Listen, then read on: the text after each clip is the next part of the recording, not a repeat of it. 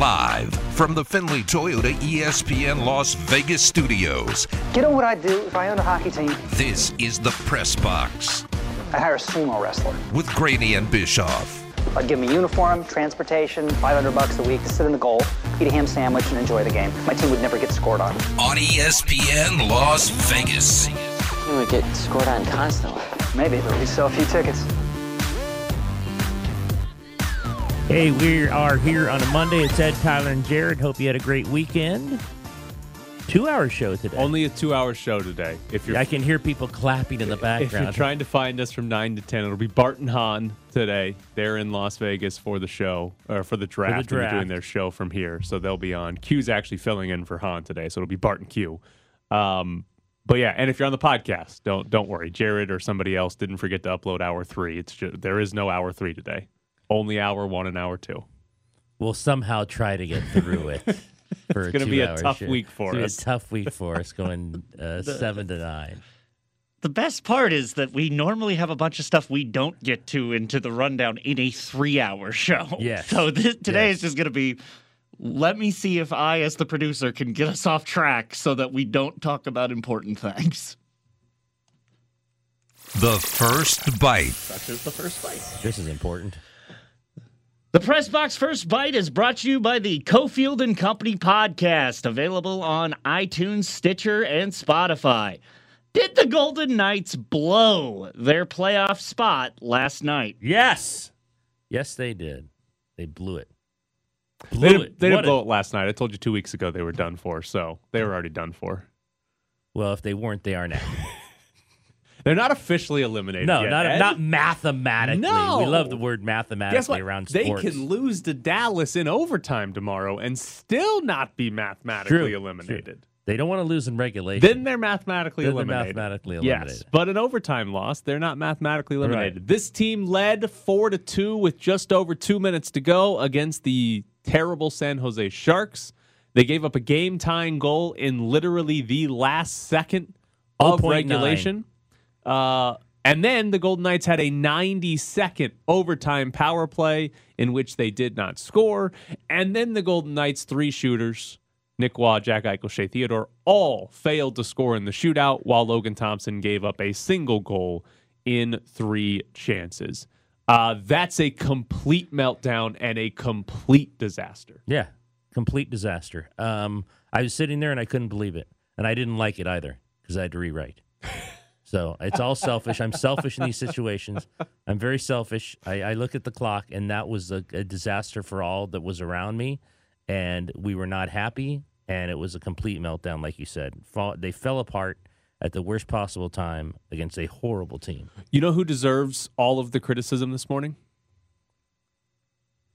Well, you're going to tell me. Mark Stone. Oh, all right. He's supposed to be the best player on this team. And there were 3 critical moments where he blew it last night. If you go through this, Golden Knights up 4-2, just over 2 minutes to go. They've got the puck's in their own zone. They're in their defensive zone. Zach Whitecloud has it in the corner. He sends it up the boards, trying to get the puck out of the defensive zone. Mark Stone, standing on the boards near the blue line. Puck comes to him. There's no shark around him. He's under no pressure whatsoever. All he's got to do is get the puck out of the defensive zone, get it past the blue line. He could stop it, try to skate it out. He could stop it, turn, and try to find a teammate to pass it to. Hell, he could stop it and just sort of chip it down the ice a little bit. But instead, he just deflected the puck back to the center of the ice, right to, Nick Bonino, who then shoots a wrist shot from just inside the blue line and scores. Mark Stone... They don't score the 3rd goal of the game if Mark Stone just gets the puck out of the zone. And it's not even a difficult play. Nobody around him. So Mark Stone, granted it was a soft goal to allow by Logan Thompson, Mark Stone pretty directly responsible for that goal to allow. And then, still leading by a goal, haven't blown it yet, less than a minute to go, Mark Stone has the puck facing an empty net, chance to seal it in the offensive zone, and he misses. Completely misses. Hits the side of the post or whatever. Yeah, side of the net and hit the post. He puts that home. They're up 2 with 40 seconds left. They win the game. They got 2 points, and we're talking about a massive game against Dallas. And then, in overtime, They get a power play. About 20 or 30 seconds into that power play, he's camped out by the crease, gets the puck, gets a shot, has a chance to end the game in overtime, get the 2 points. He just jams it right into Reimer's pads. No real effort to make a move and score, just straight into his pads. 3 chances for Mark Stone to essentially win the game last night, blew all 3 of them. He's supposed to be the best player on this team and can't make a single play at the end of this game to seal it up. That is not good enough for Mark Stone. No, and I don't want to hear, I mean, he was hurt for a long time, but he actually said after the game, no excuses, so don't start talking about the back, because the back in those situations, I don't know how it could be affecting him, especially the open net. If you're so bad you can't get the puck 2 feet past the blue line or finish on an open net, yeah, you shouldn't be playing. Let somebody else from the AHL team come up. Where's Jake Leschyshyn or Jonas Ronberg or something like that? I bet they score that empty net goal. Like, that is unbelievably or they clear the puck. Pathetic. Yeah. And then, oh, God, this power play in overtime. Jack Eichel, Mark Stone, Max Pacioretty, Shea Theodore. That's $31.7 million on the ice, and they couldn't score in the biggest power play of the season in a 4-on-3 against the Sharks. I know the power play sucked all year. You're going to put basically your 4 best offensive players on the ice, and they can't score. Biggest moment of the year. Just finish it. Just score a goal in overtime, and you don't have to worry about blowing the 2-goal lead. Absolutely pathetic. Everything about last night was unbelievably pathetic. I don't know what to say. I mean, it was just a complete meltdown, and now they have to go to Dallas, and even if they win in regulation, they're going to need help from other people. Yeah. They're going to need, and Dallas, I believe, finishes against Arizona, Anaheim. Yes.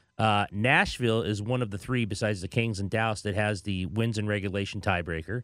So they're going to have to completely fall apart not to beat out the Golden Knights. It's not looking good, and it's their own fault. And in the last 2 weeks, there's no talk of injuries. You've had the team you said you're going to have all year, and you just completely fell apart against the 23rd, 24th best team in the league. Yeah, a terrible hockey team. San Jose Sharks are not good. And the Golden Knights had beaten them, 12 straight times? 13. It's the first time Pete DeBoer's lost to the Sharks since he became the head coach of the Golden Knights. And you lose in the biggest moment of the entire season. Like, that's everything about that last 2 minutes of that game, overtime, and that shootout is pathetic. How do you not score in the shootout, too? Logan Thompson, first ever shootout. I thought Theodore was going to. Theodore is usually really, really good at that. Logan Thompson saves 2 or 3, and they can't win because Theodore, Eichel, and Waugh can't score? Like, it's just unbelievable. San Jose coach after the game, I've never heard a locker room this loud. They were going nuts. Who was it? Was it Timo Meyer that said before the game that this was like the game they'd been looking forward to for a couple of weeks because their season's been over, and they were like, well, we want to end their season. Right. And essentially, they might have. If they had gotten them in regulation, then definitely we'd be talking about the season over. There's still, I think Money Puck has them, 11% chance or something like that? I thought it was 17, no? That's not 0. It is not 0. 15.3% chance, according to Money Puck. What's Dallas? 87% right now. So, yeah. Pretty good. As close to ending it as you probably could have done if you're the San Jose Sharks. With still that, again, the Golden Knights can still technically catch LA and Nashville, but both of those teams basically have to lose out. This like the Kings have to? They like not to have 1 point. Yeah, like, they don't even have overtime. I think Nashville can get 1 point from their last 3, and LA can get 0 from their last 2. But that's pretty much it. They can still catch Dallas, even if they lose in overtime. They can still catch Dallas, but Dallas plays 2 horrific teams to end the year that Dallas is going to have to lose to Arizona or Anaheim to have a chance. 1-1-1 on the roadie, 1-1-1 since they came home. So who's to think they're winning 3 straight? Yeah, it's. I mean, who would? No, not who at would all. think they're going to win 3 straight? Okay, you can't do that while I'm playing the Stay Positive Well, song. then stop playing it. I'm contractually required. They suck, and they blew it last night. Listen, this team is not competing for the top of the division because of injuries.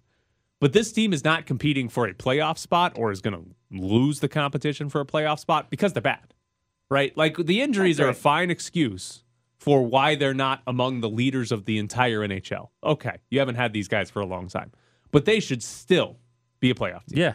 They've had enough of these guys back for long enough. And Dallas went on a 3-game road trip to Vancouver, Calgary, and Edmonton and didn't get a point. Right.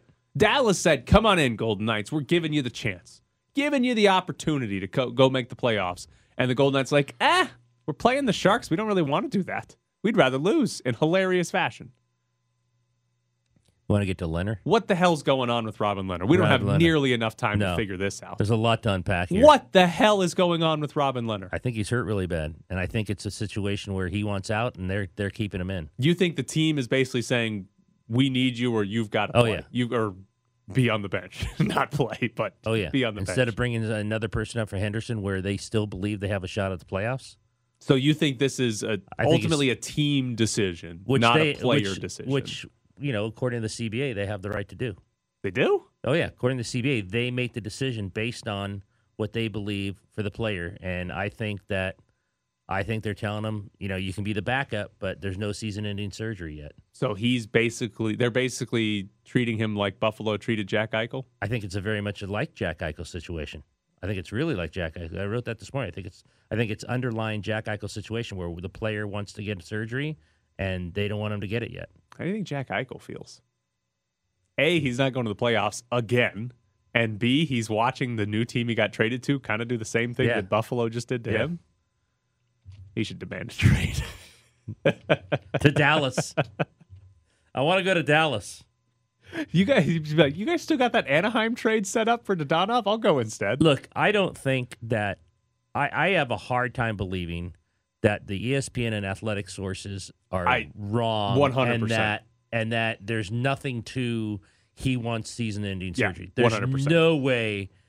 I mean, there's just no way those sources are wrong. I have a feeling I know who the sources are, and if that's even close to being right, then there's no chance this is wrong. Yeah. I have a very hard time believing that even if it was one of them, just ESPN or The Athletic that had a report on it, I'd still have a hard time believing it was wrong. But if it was one of them, then maybe something happened. But for two independent media outlets, independent reporters, to have the same exact report, come on. There's got to be there's some something truth to it. There's actually some truth to it. All right. We'll get more into Robin Leonard's situation coming up later in the show. But next, the Brooklyn Nets. Ed, your pick to come out of the East. I'm done. Good. What's it like to have your own teammates boo him to kind of get him motivated? Do you chuckle at that, or I didn't know.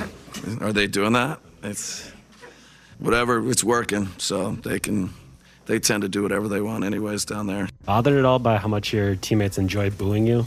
No, they have so much fun doing it. I think it's funny. I think it's honestly hilarious. They kind of have turned it into a fun thing. It makes hearing it out there during the game a lot easier, too, because they think it's so funny. Live from the Findlay Toyota ESPN Las Vegas studios, this is The Press Box with Graney and Bischoff. Who's getting booed by his own teammates? Grayson Allen. Oh. I mean, he should have just said, I went to Duke. Yeah. I mean, didn't he get booed at Duke? Booed his entire career. I assume so. Now his own players are doing it. His own teammates to make fun of him. Yeah, he had a good game, too. Yeah. We're going to talk to your own Weitzman later in the show. He heard a story about Grayson Allen. Right now or in how the season he's having? Yeah. Yeah. Like how he's been good. And he was really good the other day. Yeah. We got to say nice things about Grayson Allen. Nobody wants to do that. All right. The Celtics beat the Nets over the weekend, 109-103. Boston now has a 3-0 lead in the series. You, like 2 months ago, said Brooklyn was coming out of the East. They're down 3-0. You got any hope? I have zero hope. Oh, okay. That they are coming back from 3-0, the first team ever to come back from 3-0. Because one of the greatest scorers, as they asked him afterwards, a generation cannot score. So when that happens, that tends to make me believe they can't come back. Kevin Durant and Kyrie Irving combined to take 5 shots in the fourth quarter of Game 3. Fourth quarters of Games 2 and 3, 2 games, fourth quarters only. Kyrie and Kevin Durant have combined to shoot 3 of 14 in those 2 games. 14 shots. How? I have no idea. I don't know what Steve Nash is saying during timeouts. Listen, guys, these 2 dudes are good. Let's have them take shots. I have no idea why suddenly these guys don't or won't shoot. Here's what the Celtics have been getting a lot of credit, and they deserve a lot of credit, right? They've got a legitimate shot to win an NBA championship this season. But I refuse to believe that the answer to stopping Kevin Durant is to simply be physical with him. Just defend him really hard. Because that's what the Celtics are doing. They're just being really physical with him. So I don't get it. I don't understand how that just ends Kevin Durant. How Kevin Durant can go from one of the best scorers in the history of the NBA to completely useless because the other team just decided, yeah, we're gonna play defense really hard on that guy. Doesn't make any sense. Well, is this Steve Nash then? Well, has Steve Nash been doing much of anything since he's been the coach there? It's like, hey, we got Kevin Durant and Kyrie Irving. We're just gonna play through them. And occasionally they had James Harden. Them. Yeah, we're just gonna let them do whatever they do, and we're gonna win games because of it. And that's why you were optimistic about the Nets, because those two can create their own shot without offense. You don't have to run plays for them. They'll create their own shots, and they'll generally score at an efficient enough level that you'll win a lot of games. But somehow the Boston Celtics are just like, we're just going to try hard, and it's going to stop the Nets. I don't believe that's what's happening here. I think there's more of this is about Kevin Durant and Kyrie Irving than just the Boston Celtics trying hard. Then what's the explanation? I have no idea. Why are they not shooting? I don't know. I can't get a shot up. I don't have any idea. He's got, what is he? Does he have more turnovers than shots made in 2 straight games? He might have. Like, it's 16 points on 6 of 11. Yeah, it's incredible. Is it okay? Let me ask you this from a big picture on the Nets. They got Kevin Durant, Kyrie Irving. First it was James Harden. Now Ben Simmons is supposed to be part of this big three, and they've granted had basically no continuity. They haven't played together very much. I think the Harden, Irving, Durant trio played like less than 50 games together, right? So injuries have been a big reason why. But is it time to like sit back and reassess if the Nets are actually good? I don't think so, because I can't say that with Durant and Kyrie on the same team. So this small sample size of a postseason series is not enough to say, not to me, this isn't going to work. That's probably the right answer, but there's just, I don't know. This series has been so bad that it's like at some point you're going to have to beat a team like Boston to win a title. Sure, next year if they're or Milwaukee, right? If you're relatively healthy next year and Brooklyn gets a 1 or a 2 seed, their first round matchup will be some 7 or 8 they can get rid of pretty quickly. But eventually you have to beat a good team to win the title, and I don't get it. I don't understand what's happening here. I don't know how Kevin Durant is this bad. It makes no sense. And then my favorite quote of the weekend was Kyrie Irving saying that the Celtics have been gelling since Christmas and the Nets are in a new experience as a group, and we just have to respect that. He also said he doesn't know how you make up time that the Nets lost not playing together. Yeah, it's on you. A guy who says we have no chemistry, who failed to get vaccinated, this is on you. This is your doing. If you don't have chemistry, you refuse to get vaccinated, so you missed all those games. So how do you think it's going to go? I show up like every 4 weeks, and it's these guys don't know me. Why don't we have any chemistry? Who could be responsible for this? Jesus.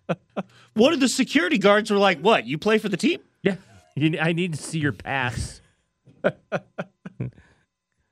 I mean, think about that. This is the guy talking about chemistry and gelling, and he's the one who's at fault for not showing up and not getting vaccinated and being the guy who stays away. I don't know if he makes a difference. Maybe he does, because maybe he'd be getting his shots up. But there's a legitimate reason to think that if Kyrie Irving had gotten vaccinated, James Harden's still on this Brooklyn Nets team. Because when James Harden got traded, it was after like the Nets went through like 3-4 weeks in a row of just constant losing.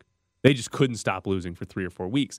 If Kyrie Irving had been vaccinated, Kyrie Irving had been playing all season, the Brooklyn Nets would have been in a much better position record-wise, and James Harden might have stayed. He might have been like, all right, yeah, this isn't great, but they were winning a lot more games. We'll be healthier at some point, and we'll be winning more. And yeah, but because Kyrie didn't get vaccinated, the Nets kind of sucked, and he was his own problems. And so James Harden was like, let me go somewhere like Philadelphia and make this a lot better.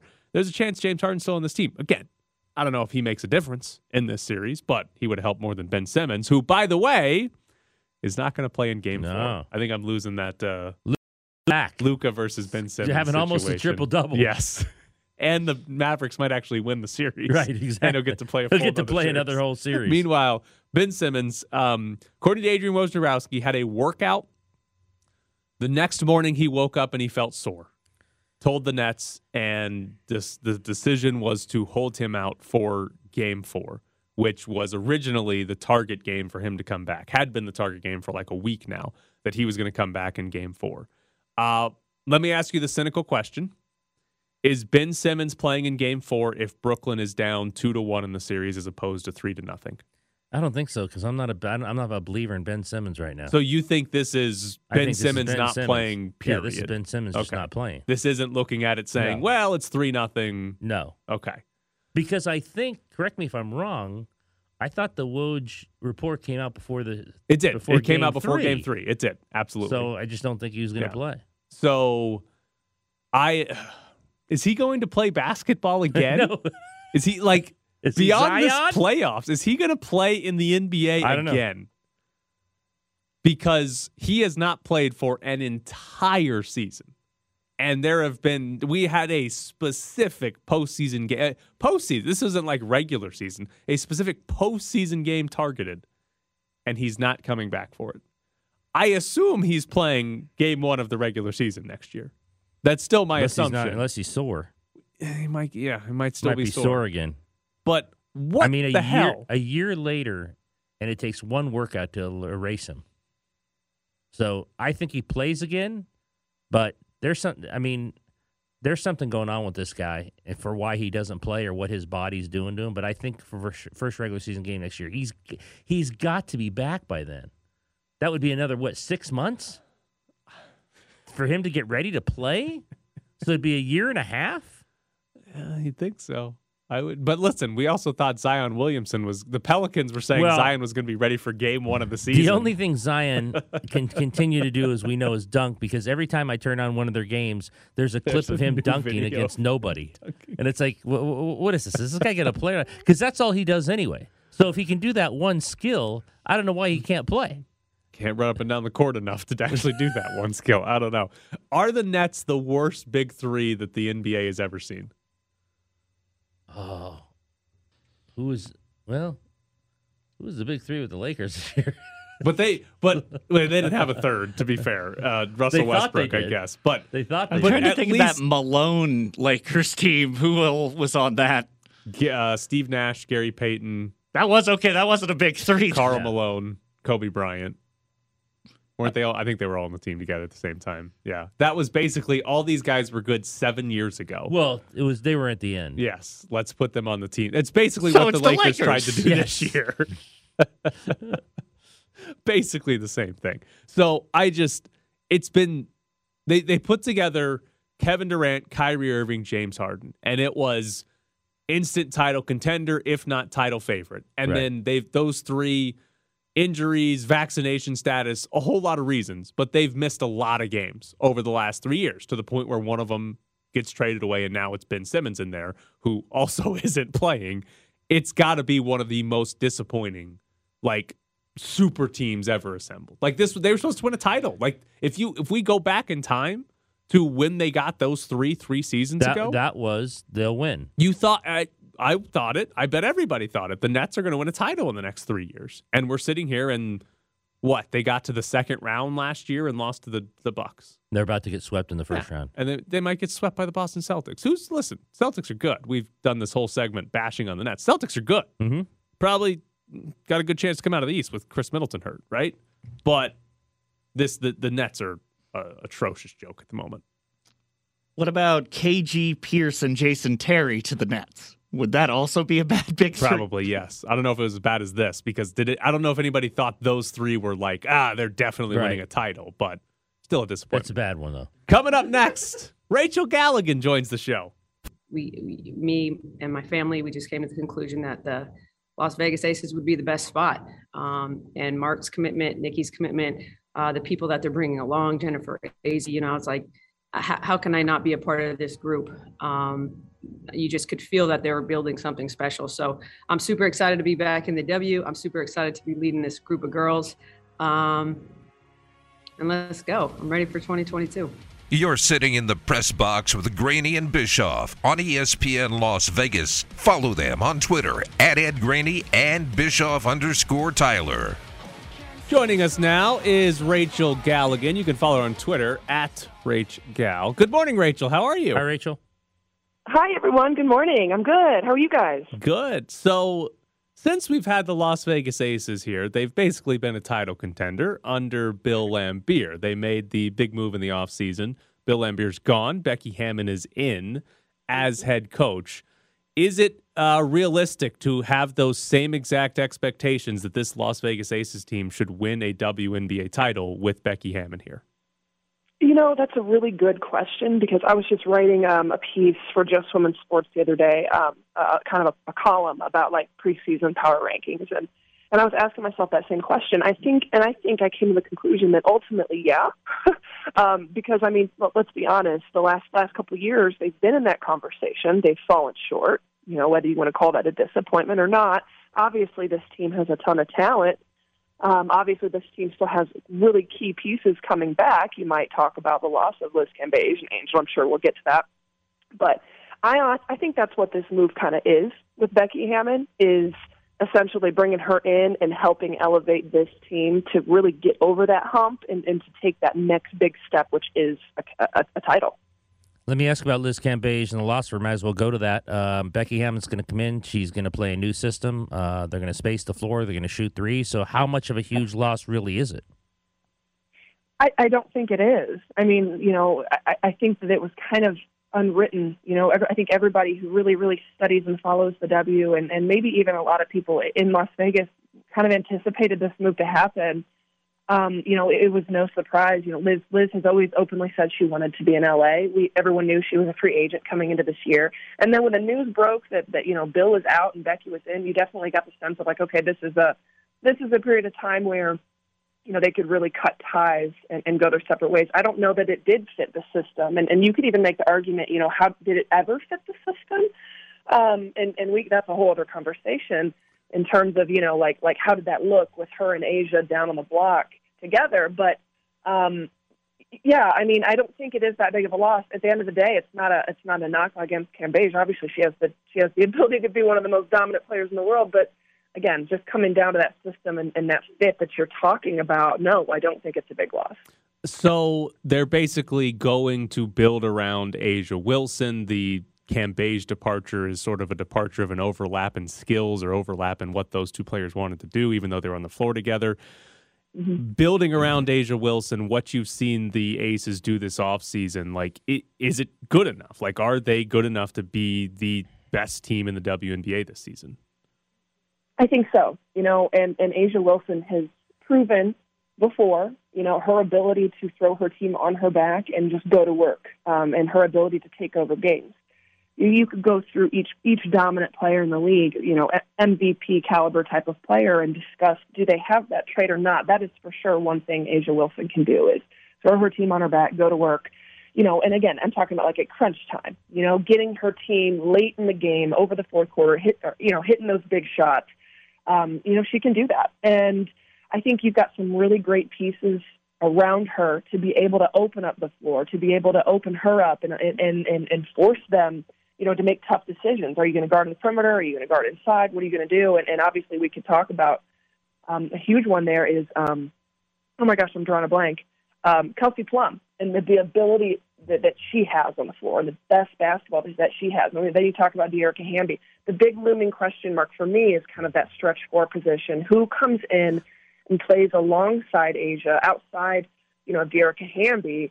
And I think you saw what they tried to do in this draft, trying to add some pieces of some assets that maybe at least, you know, could at least be serviceable and develop down the road.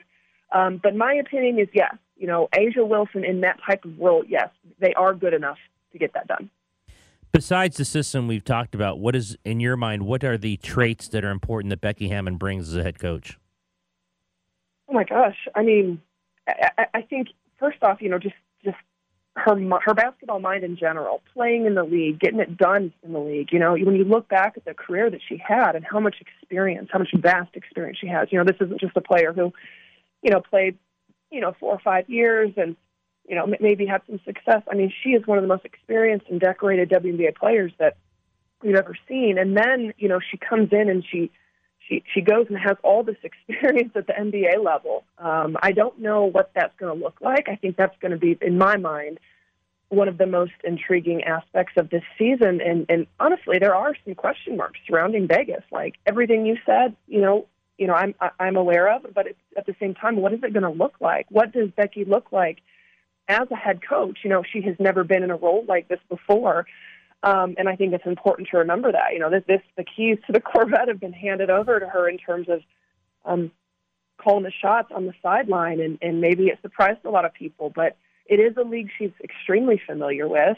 It is a system that, she's played in before in terms of how she's going to want to play. I'm just curious, when any coach, when you take that jump and you're in that head seat, it has to be an adjustment.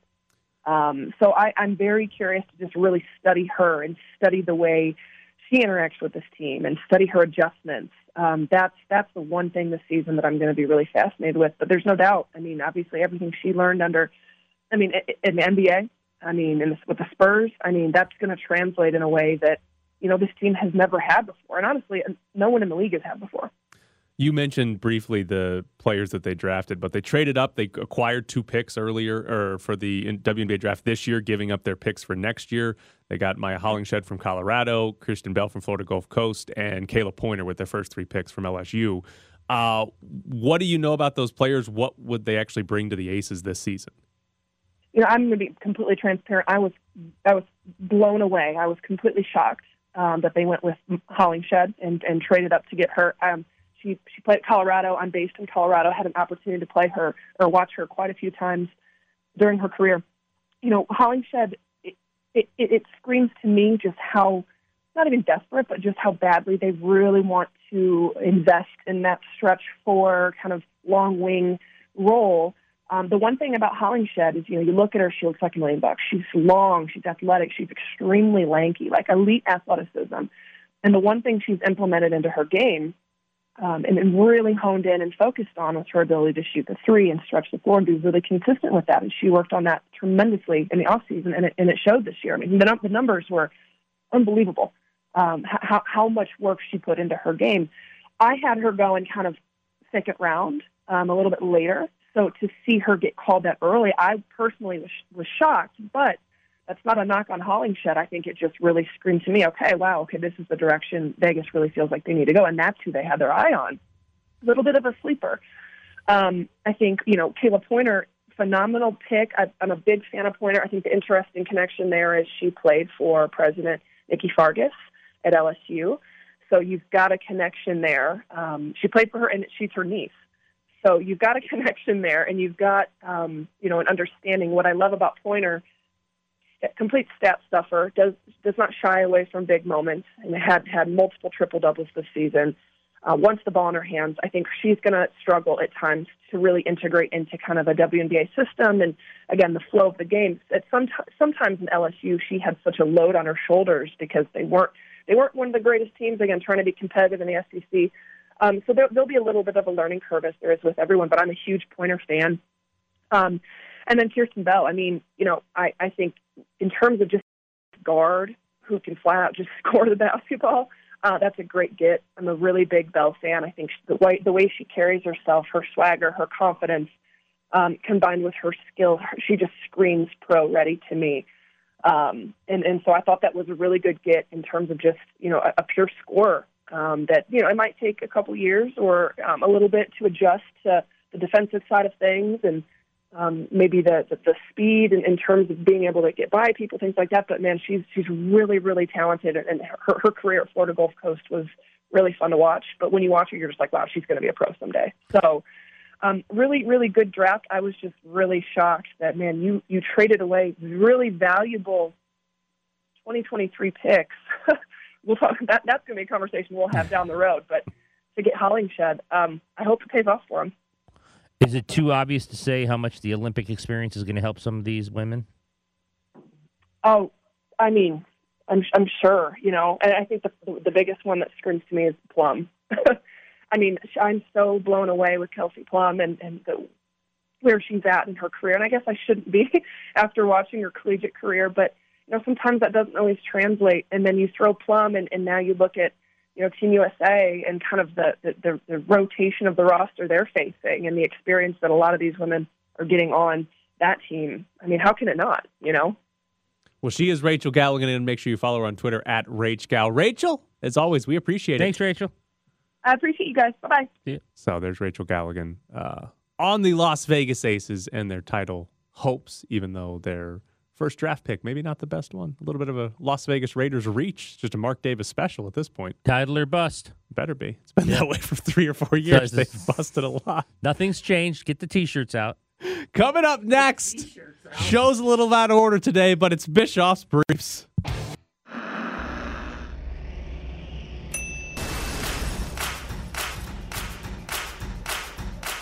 Bischoff's Briefs. Throwing out random numbers authoritatively is the best way to pass as a baseball expert. Bischoff's Briefs.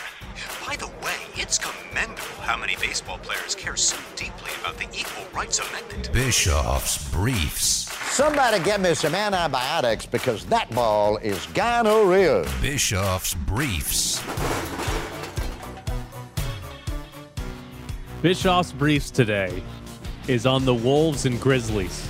Timberwolves beat the Grizzlies by 1 to tie that series at 2. This series has been great. And it's a great example as why the ring argument in the NBA makes the NBA less fun. Because the Timberwolves are not winning the title this year. The Grizzlies are probably not winning the title this year. 538 gives those two teams a combined 3.2% chance to win the NBA this season. Which means, most likely, one of those teams loses in the first round, and one of those teams loses to Golden State in the second round, and we'll both kind of look back and say, hey, both those teams, that was kind of a failed season, a pointless season. But this series is great. Anthony Edwards, fun. Karl Anthony Towns, fun. Ja Morant, we've declared him the head of fun in the NBA for like 6 months now. We don't need in the NBA every team to be judged on if they win championships or not. Some teams, absolutely, right? Like, absolutely this year for Milwaukee, for Phoenix, for Brooklyn, for probably Boston's in that conversation, Golden State. If those teams don't win the title this year, it's not a good season. But for Memphis, this is a great season, even if they lose in the first round. For Minnesota, this is great, even if they lose in the first round. We don't need to judge every team simply on championships. It's the great thing about the NCAA tournament. Winning the championship is terrific, but it's not the only way we measure success in the NCAA tournament. St. Peter's went to the Sweet 16, right? St. Peter's we're going to look back at St. Peter's as a success. They didn't win a title, but that's a success, right? Like, that's how we view the NCAA tournament every single year. There are some teams that if they don't win the title, it's a failure. But for the large part, there's a lot of teams that winning one game is viewed. I mean, hell, if the Mountain West got one win in the Mountain West tournament, we'd be like, hey, they did it. So that I wish we could do that more in basketball, right? Because like take last year, we had a great example too. Atlanta went to the Eastern Conference Finals, right? They knocked out the Knicks in 5. They beat the number 1 seed Philly, but then they lost to the Bucks in the Eastern Conference Finals. Do we really look back at that as a successful season for the Hawks? Not really. I mean, we just sort of like, it was a fluke year. They went to the Eastern Conference Finals. So I kind of wish we did but it more of that. was. It was, but nobody looks back and says, great year for the Hawks. With the way Trae Young played, it was fun to watch. Right, and now we look back on it and think what? I mean, I forgot they got there. Yeah, there you go. But now that you reminded me, I had fun watching it because I love to watch Trae Young. Right. I just wish we had a little bit more of that and it wasn't just championship or bust. Now, we got another protester. Beautiful. In Minnesota. They took off game 2 of this series, but game 3... They needed to revamp what they were going to do. Game 3 in Minnesota. 2 people sitting in the second row. One of them tried to run on the court. Well, she did actually make it onto the court. Yeah, she got on. A security guard tackled her pretty quickly. I mean, she got about 2 steps onto the court, and the security guard managed to get out there and tackle her. First off, did she knock her out? Did she tackle her head into the hardwood? Why am and I knock laughing? Her out? That security guard went over that front row like she was. She was ready. A bank robber. Yeah. She was ready, and she was kind of looking her way. I don't know if she was suspect or not, but she took her like a DB out of the with a running back coming down the road. Oh man, it's a great tackle. It's a great tackle. Tremendous job by that security guard. Now, apparently, the woman that ran on the court, She had on a jacket, but underneath the jacket, she had a ref uniform. What? And a whistle. And the plan, had the security guard not tackled her within like 2 seconds, the plan was for her to give a technical foul and fake eject the Timberwolves owner, Glenn Taylor. Like she was going to stand in front of him, blow the whistle, do the technical foul, and then eject him. I'm trying to think. If I gave these people how to do this. Is this the best one yet? The best one that they thought of doing, because the Glow actually got to the court and the chained woman actually was able to chain herself. This woman didn't get. She did not. Yeah, she didn't get to carry out the plan. Had she done it, it would have been hilarious. I think the plan would have been the best. Yes, it would have been the best. People would have been looking around saying, "What happened now?" So she would rip the jacket off to get in the ref unit. It would have taken a long time. The security would have. You're getting close to where the security, if they didn't get her by then, they're not doing their job. Right. So obviously not a basketball fan because she would have had breakaway. Breakaway Jack. She did the breakaway to just be a ripoff. Yeah, and she needed breakaway pants. I think she had a pullover on. She was going to have to pull it over the that's top. Just security would have gotten bad planning. Or at least, take it off right before you run on the court. Right. Maybe the security guard who's sitting 2 seats from you says, "Oh, that's a nice shirt." Yeah. And she doesn't realize, they're cheering for the refs. Yeah. That's interesting. There were 2 people. One ran on the court, one did not. Both got dragged out. The other one, I think, was just yelling at the Timberwolves owner because they were sitting right behind Glenn Taylor, who was sitting courtside, and they were sitting right behind him. I don't know if that other person actually did anything or if it was just guilt by association or if they just whatever they did. But there were 2 people that got dragged out there. The interesting part of this to me, right after this happens, the next time that you see a camera shot of that part of the crowd, there are new people sitting in those seats. So, feet sealers at the academies, or people just walked down and said, "Oh, those seats are open." So either I really these hope 2 it's people like me who went, "Hey, those are open." Yeah. These 2 people that got dragged out might have just saw open seats and came down and sat in them. But I rewound, went back to the first half of the game. The 2 people that got dragged out were sitting there in the second quarter. They were sitting there for an entire half of basketball, watched an entire half of basketball, and then decided in the third quarter to do this.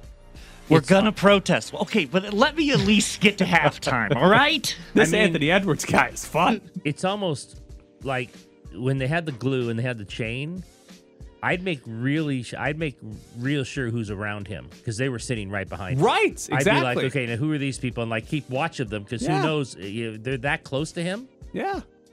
It Given could have been what's already done. Significantly worse. Oh, absolutely. That could have been close? so much They worse. could have done something to him physically. If they had wanted to do something worse, and if the security guard hadn't been on it in 2 seconds, it could have been way worse.